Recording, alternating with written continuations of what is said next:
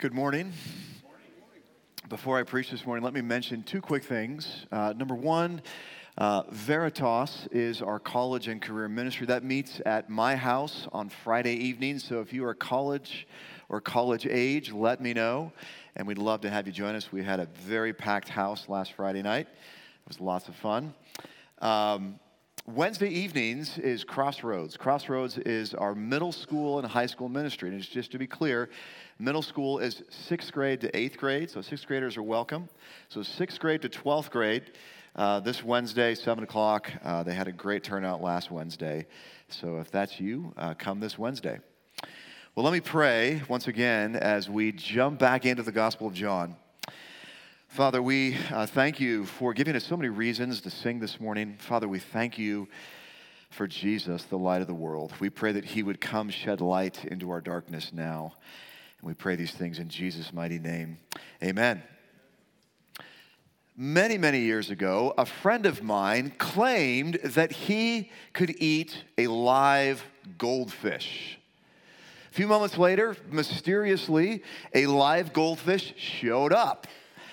And a crowd formed around Chad, and Chad held the goldfish in his fingers, and the crowd began to chant, Chad, Chad, Chad, Chad, Chad. And he held it right here. And we all doubted Chad's claim that he could eat a live goldfish. So we all watched him skeptically, wondering, is he actually going to follow through on this? And we wondered because he held it there for a while, and then he'd go like this and hold it to the side. And he'd do this again and kind of chicken out and do this. But as the crowd got louder and louder and louder, Chad held it up like this and eventually let go, and the goldfish swam down his throat and died. And a few moments later, Chad was very uncomfortable. Now, we all were highly skeptical of Chad's claim to eat a live goldfish. So we doubted said claim. Often when people make outlandish claims, we doubt the truthfulness of those claims. I was reminded this morning, 1984, Oral Roberts claimed that if he did not raise $4.5 million within a year, God would take his life. That's a rather outlandish claim. Again, when people make crazy claims, we wonder, is this actually true? And that brings us to John 8:12-20. Jesus makes a rather outlandish claim, and all the Pharisees had serious doubts about his claim. He says in a loud voice, I am the light of the world. Whoever follows me will not walk in darkness, but will have the light of life. This was an astonishing claim. Far more astonishing than you and I realize.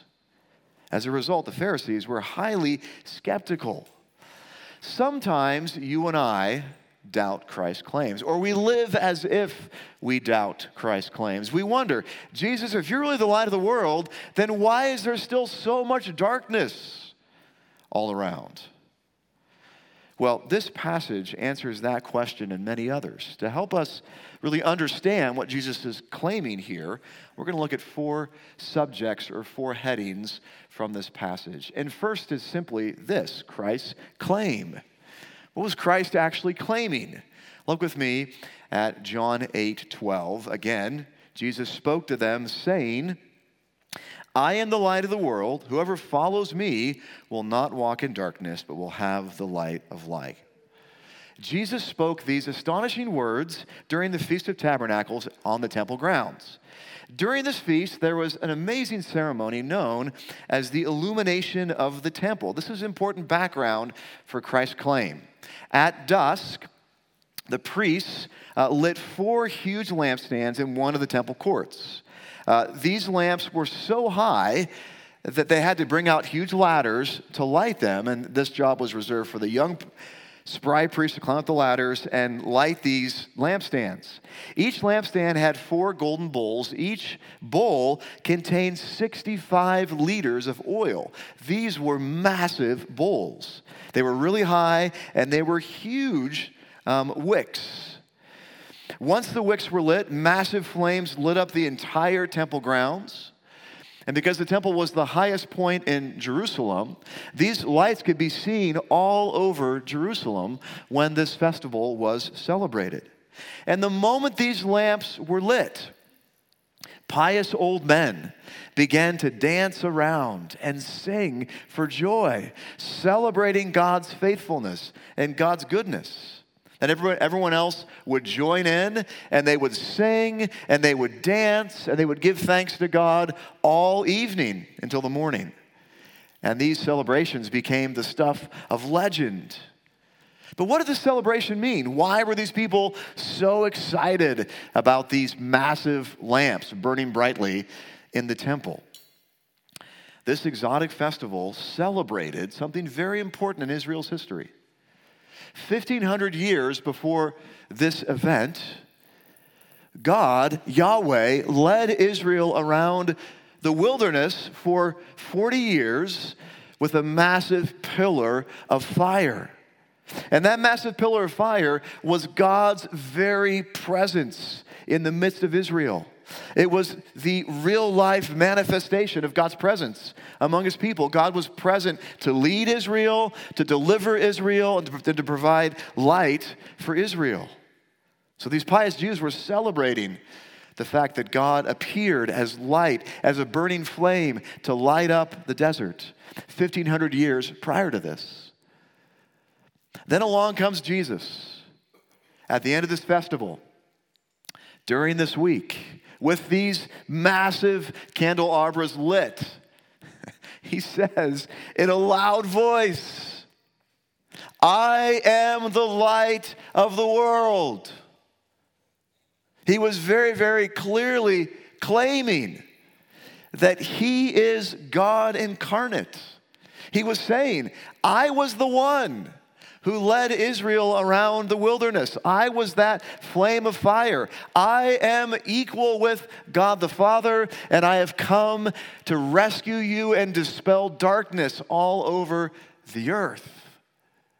As a result of this astonishing claim, the Pharisees were highly skeptical. But what a claim! When I was in the 3rd grade, we lived in a large house just north of Gonzaga University. This large house had a large yard. It was a dark summer evening, roughly 10 p.m. All the cousins were over, so we decided to play capture the flag in the yard. And again, this was a large yard on all 4 sides of the house. There was stuff everywhere: trees, bushes, toys, decks, porches, sidewalks, wood piles everywhere.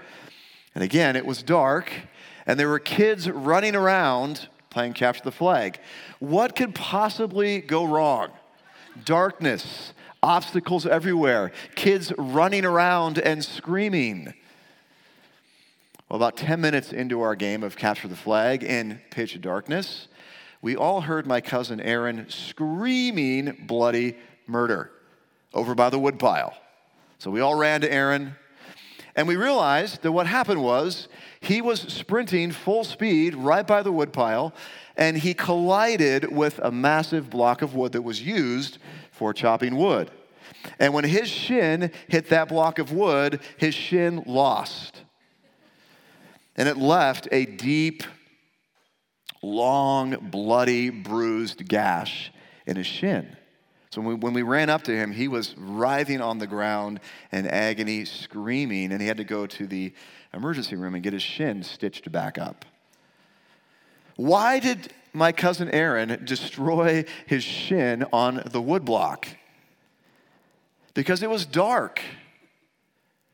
And darkness does not enable us to see all the danger around us. That game of capture the flag really is a metaphor for our world. Our world is shrouded in darkness. As a result, you and I cannot see the danger that's all around us. It envelops us. There's the darkness and danger of consumerism and greed. There's the darkness of sexual dysphoria and sexual confusion. There is the darkness of sex trafficking, pornography, no-fault divorce, child abuse, rape, sexual abuse. There's the darkness of atheism, Islam, Buddhism, the New Age movement. There is the darkness of political oppression, political corruption. And there's the darkness of war and poverty. And that's just the darkness out there. What about the darkness in all of our own hearts? The darkness of envy, jealousy, anger, bitterness, lack of love. We desperately need light. And fortunately, according to this passage, Jesus, the light of the world, has finally arrived. But when he came, no one believed his claims. Jesus and only Jesus can deliver us from the darkness of this world. To the darkness of sin, Jesus brings the glorious light of forgiveness through his death and resurrection on the cross. To the darkness of deception, Jesus brings the glorious light of truth. To the darkness of foolishness, Jesus brings the light of wisdom. To the darkness of slavery to sin, Jesus brings the glorious light of redemption. If you feel enslaved to sin this morning, Jesus brings light. To the darkness of satanic oppression, Jesus brings the light of victory. To the darkness of futility and confusion, Jesus brings the light of meaning and purpose. C.S. Lewis wrote these words, "I believe in Christianity as I believe that the sun has risen, not only because I see it, but because by it I see everything else. Only through Jesus can you and I make sense of a world that is so shrouded in darkness and mystery and futility. In other words, if you do not submit to King Jesus, you will remain in darkness. Christ comes, he brings light. Does he answer every question? No. But he answers the most questions of any worldview out there. He brings light to a world in darkness. And if he's brought to light to you, that means that you have answers for your friends who are lost in darkness. Jesus claimed to be the light of the world, but not everyone believed him. Which brings us to the second point. First, Christ's claims. Second, Christ's critics. Christ's claims, now Christ's critics. The Pharisees are very critical of Christ's claims. Look with me at verse 13. So the Pharisees said to him, "You are bearing witness about yourself, and your testimony is not true." The Pharisees, that is, the religious leaders of the day, were Jesus' fiercest opponents. They said to Jesus, wait a minute. You are claiming to be the light of the world, but in the Old Testament law, Deuteronomy 19, we read that one needs two witnesses to prove one's claim. And you're by yourself. But there's two problems with their thinking. First of all, they're not in a court of law. And second of all, he's a divine witness, not a human witness. More on that in a moment. They're technically correct that in a court of law, one needs two witnesses. But again, they're not in a court of law. Here's the point. These religious leaders refuse to believe because they're fixated on a technicality of the law, which does not apply to the situation and which does not prove Christ's claim to be false. But they're hung up on one small, minor issue. And so far in John's gospel, Christ has done many, many things to prove his claims to be reliable, trustworthy, and true. But the Pharisees refuse to believe because they don't want to believe. Sadly, many critics today do the same thing. They get hung up on one minor technicality because they don't want to believe, because their hearts are hard. And they say things, well, you Christian, what about the problem of evil? Or, hey, you Christian, I don't believe in God because God did not heal my sick child. Or, hey, you Christian, I don't believe your claims because The world is full of hypocritical Christians. Now, these are all good questions. These are all valid concerns. But there is so much evidence for Christianity's truthfulness and for Christ's truth claims that we should not get hung up on one or two questions that can be answered satisfactorily with a little bit of open-mindedness. When people refuse to believe, it's not because they lack the evidence. It's because they don't want to believe. Last week, Psalm 19, the heavens declare the glory of God. Everyone knows that God exists. God makes it abundantly clear in creation.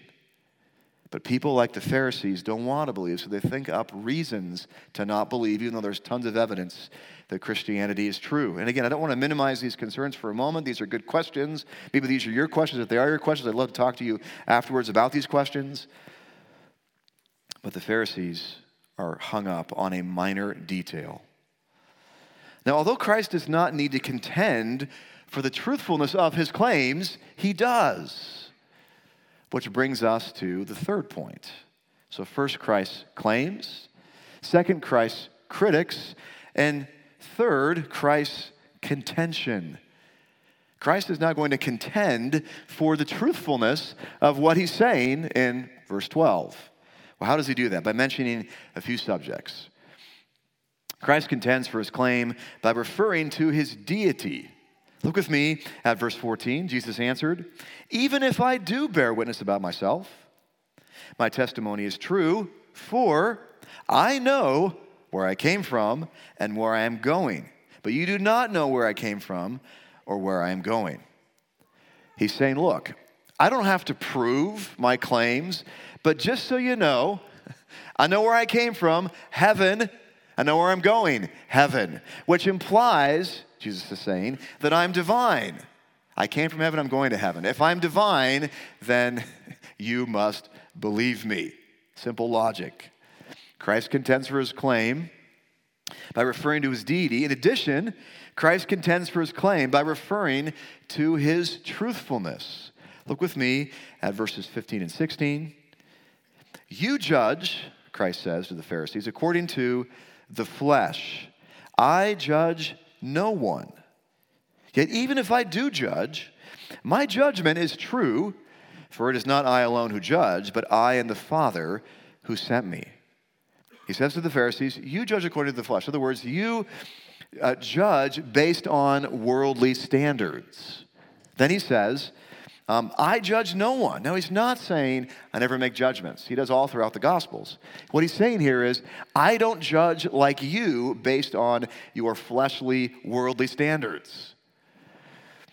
Then he says, but if I do judge, my judgment is true, for it is not I alone who judge, but I and the Father who sent me. He's basically saying, when I make judgments, they are perfect and right and true because I make them in conjunction with the Father. What a claim.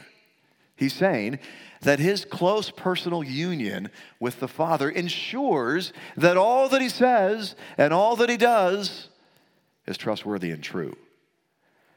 Christ contends for his claim by referring to his deity, by referring to his truthfulness. In addition, Christ contends for his claim by referring to his star witness. Look with me at verse 17 to 20. In your law, it is written that the testimony of two people is true, referring there to Deuteronomy 19. I am the one who bears witness about myself, and the Father who sent me bears witness about me. They said to him, therefore, where is your father? Thinking he's referring to his earthly father here. Jesus answered, you know neither me nor my Father, that is, my heavenly Father. If you knew me, you would know my Father also. These words he spoke in the treasury as he taught in the temple, but no one arrested him because his hour had not yet come. He basically says here, look, I don't need another witness, but just to prove that what I'm saying is true, I have another witness, and my star witness is none other than God the Father Almighty, Yahweh, the maker of all things. He is witnessing to my claims. Where does the Father do that? We learned earlier in John chapter 5 that the Father witnesses to the Son's claims through John the Baptist, John 5:33 to 34, through Christ's signs or miracles, John 5:36, and through the witness of the Old Testament scriptures, John 5:39 to 47. I want to unpack that now, but if you want to go back and read that, the Father is very clearly saying in those verses that he supports or bolsters the claims of his Son Jesus. God the Father is Christ's star witness. A star witness is often what determines the guilt or innocence of someone in a court of law. Late one night, Leo Carter was playing basketball in downtown Chicago. He looked across the basketball court and across the street to a grocery store, and he happened to see a man named Elijah Baptist come out of the store with a friend, and he pulled out a gun and shot his friend 3 times. And then Elijah Baptist, the murderer, fled the scene and wasn't seen in weeks. But Elijah Baptist, the murderer, found out that there were 3 people that witnessed the murder that he committed. So he tracked down 2 of them and shot them in cold blood. The 3rd witness was Leo Carter. And he tracked down Leo Carter and shot Leo Carter in the face. And amazingly, Leo Carter survived. And a few months later, Elijah Baptist was put in jail and then put on trial. And Leo Carter was the star witness in the case. Leo Carter actually witnessed. He watched as Elijah Baptist pulled the trigger and killed someone else and tried to kill him. Furthermore, Leo Carter had a reputation of being an honest, reliable person. Leo Carter was the star witness, the eyewitness. And his eyewitness testimony condemned Elijah Baptist for life in prison. Again, often a star witness is what it takes to get a verdict. God the Father is the star witness. There's no one who's more reliable, trustworthy, and true. And furthermore, God the Father saw with his own eyes all that Christ had done. And Christ is saying, my claim to be the light of the world is right and true, and my witness to this claim is God the Father himself. Christ contends for his claim by referring to his deity, by referring to his truthfulness, and by referring to his star witness. The Pharisees had plenty of evidence to believe Christ claims to be the light of the world. And we have even more evidence today, 2,000 years later. We have the evidence of the rest of the New Testament. The evidence of fulfilled prophecy, the evidence of archaeology, the evidence of science, the evidence of the historical evidence for the resurrection, the evidence of miracles, the evidence of billions of changed lives. We have all kinds of evidence to believe that what Jesus said about being the light of the world is true. Now, I'm assuming that most of you here this morning believe that Christ is the light of the world. You believe the evidence. You see it, you believe it. But believing the evidence is not enough. Which brings us to the 4th and final point. Christ's claim, Christ's critics, Christ's contention, and finally, Christ's converts. Who are the true converts to Christ? The answer is the ones that follow Christ. Back to verse 12. Again, Jesus spoke to them, saying, I am the light of the world. Whoever follows me, whoever follows me will not walk in darkness, but will have the light of life. How do we avoid walking in darkness? How do we receive the light of life? Do we pray a prayer? Do we believe certain facts? Do we become a fan of Jesus? No. According to Christ's own words, the ones who receive the light are the ones that follow Jesus. And the word follow, by the way, is a present participle, which means we must follow Jesus continually. Jesus says the same thing in Luke 9:23-24. And he said to all, if anyone would come after me, let him deny himself and take up his cross daily and follow me. For whoever would save his life will lose it, but whoever loses his life for my sake will save it. Who are the true converts to Christ, the light of the world? Those that follow him, not perfectly, but consistently. What does it mean to follow Jesus? It means we go wherever he tells us to go. Where is he going? To the cross. That's where he's going. And we're called to follow him there. John Calvin said the Christian life, summed up, is simply this: it's cross-bearing. Someone who follows Jesus is willing to daily, consistently, imperfectly take up their cross, to meet the needs of others, to die to their own needs, to serve and love those around them. That's what it means to be a Christian. You follow Jesus to the cross, you suffer, and you die. And in doing that, ironically, you find incredible life and joy and peace. When you take up your cross and die, you're imitating Jesus. A follower says to Jesus, oh, you want me to talk to that person about you? That's scary, but I'll do it. Oh, you want me to forgive this person that sinned against me for 20 years? I don't really want to, but I want to follow you, so I'll do it. Help me do it. Oh, you want me to love my enemy? I don't really want to, but I want to follow you, so I'm going to do it with your grace and strength. Jesus, you want me to give away all that money? Don't really want to, but I want to follow you. So I'm going to do it by faith, trusting you.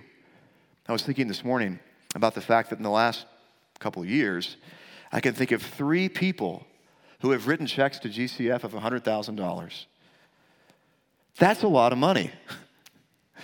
Those folks are serious about following Jesus. They put their money where their mouth is. They're giving generously because they believe what Jesus says here. They're trying to follow Jesus. Is there any place this morning where you simply refuse to follow Jesus? You know he's saying to you, forgive this person, talk to this person, give this money away, or do something else. And you simply say, I'm not going to do that. Being a Christian means that we follow Jesus. Well, Dave, I thought we were saved by faith alone. We are. We are not saved by following. We are saved by grace alone, through faith alone, in Christ alone. But if we really believe, if our faith is real, we're going to follow Jesus. And if we do, he very clearly says, whoever follows me will not walk in darkness. We all follow Christ imperfectly, don't we? And when we do, he forgives, and he forgives, and he forgives. But make no mistake, if you're a Christian, you're a follower of Jesus. If you refuse to follow him, how can you call yourself a Christian? To be a Christian means to follow. Who are the real converts? The followers. What do the real converts do? They spread light into all the world. Back to verse 12. Again, Jesus spoke to them saying, I am the light of the world. Whoever follows me will not walk in darkness, but will have the light of life. Followers of Jesus have within them the light of life. The word have in this last phrase is a beautiful word. Not only do we have Christ's light in us, but shafts of his light are meant to go out through us to a lost and dying world. Matthew 5:14, Jesus says, "You are the light of the world. A city set on a hill cannot be hidden." Philippians 2:15, "That you may be blameless and innocent, children of God without blemish, among whom you shine as lights in the world." Wherever Christianity goes, it brings glorious gospel light that brings transformation to people and societies. According to the superb book, How Christianity Changed the World by Alvin Schmidt, Christians are responsible for the sanctity of human life, outlawing infanticide and abortion in the Roman Empire, the liberation of women, the creation of hospitals and the healthcare system, prison reform, outlawing polygamy and pedophilia, literacy and the advent of public education, dignifying labor, scientific revolution, modern notions of freedom and liberty come from Christians, the abolition of slavery, much of the world's best art and music and literature also come from Christians. And we could go on and on and on. This raises the question, what kind of light bulb are you? 100 watts? 300 watts? 1,000 watts, 5,000 watts. God has given you the great privilege of being light in a broken, fallen, and very, very, very dark world. And we display the light of Christ to the world as we forgive others, serve others, take up our crosses, give away our money, exude the fruit of the Spirit, love, joy, peace, patience, kindness, goodness, faithfulness, gentleness, and self-control. And I'm convinced that increasingly as our culture unravels, Christians are going to stand out more and more and more. Because our lives are supposed to be very unique and distinct. If we're following Jesus, the closer we follow Jesus, the more light will shine into a lost and dying world. Well, 30 years ago, I was with a friend at a lake nearby, and we were standing on a cliff about 25 feet above the water. And this friend of mine had a cast on his right leg from his big toe to his upper thigh. And he said, "Dave, I'm going to jump off this cliff into the water." And we're like, "Matthew, you're wearing a cast on your right leg." It was like, whatever. This was before waterproof casts, by the way. And none of us believed him that he would actually hobble up to the edge of the cliff and jump into the water.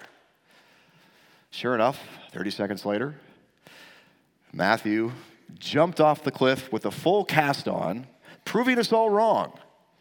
By the way, the rest of the week, he was spraying deodorant down his cast all week. Keep it from smelling.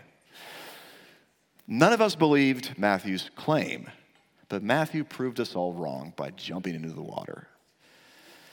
Jesus makes an astonishing claim. He claims to be the light of the world, and he proved it by referring to three profound witnesses. Christ has come to shed light into our darkness, and Christ has come to make us lights for a dark and lost and dying world. Let's pray together.